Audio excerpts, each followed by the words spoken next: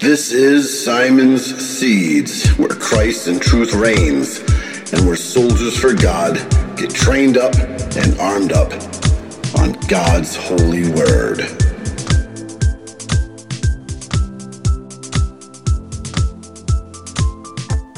Does the rainbow have a meaning? What is the biblical significance of the rainbow? Well, hopefully today I can answer those questions for you. In Genesis 9:14 through 16, when I bring clouds over the earth, and the bow is seen in the clouds, I will remember my covenant that is between me and you and every living creature of all flesh, and the waters shall never again become a flood to destroy all flesh. When the bow is in the clouds, I will see it and remember the everlasting covenant between God and every living creature of all flesh that is on the earth. It was part of God's judgment. The sign of the rainbow was meant to be for all future generations, as Genesis 9:12 states. When we see the rainbow now, we can let it be a reminder of our covenant-keeping God and his indescribable beauty, and not something that is perverse and a distorted mockery of God's reminder of his judgment.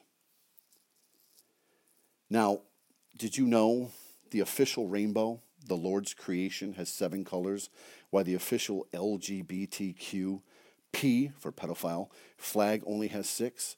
In the scriptures, 7 represents completion and perfection, while 6 represents falling short, imitation, and Satan. The LGBTQ flag skips indigo. Indigo is a color of royalty and of spiritual knowledge and wisdom, often connecting heaven and earth. The LGBTQ ultimately do not want to be connected to God. God creates and Satan imitates. In Proverbs 16:18, pride goeth before destruction, and an haughty spirit before a fall. The LGBTQ community is using God's symbol of beauty and the symbol of his judgment as a symbol of perversion and depravity.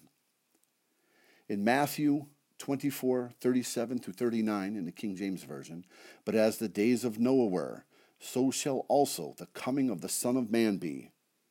For in the days that were before the flood, they were eating and drinking and marrying and giving marriage until the day of Noah entered into the ark, and knew not until the flood came and took them all away. So shall it also be in the coming of the Son of Man be. In the end times, the same things that was going on in Noah's day is going to be happening in the end times. If you read 2 Peter 3:10 and 2 Peter 3:7, you will see how the second judgment, the Lord actually destroys the world with fire. This was a quick and brief little Simon's Seeds. Hopefully I can be a little more consistent in getting these out to you. I hope you enjoyed this. Read your Bibles, stay in your word, and I'll talk to you next time. God bless. In Jesus' name, amen.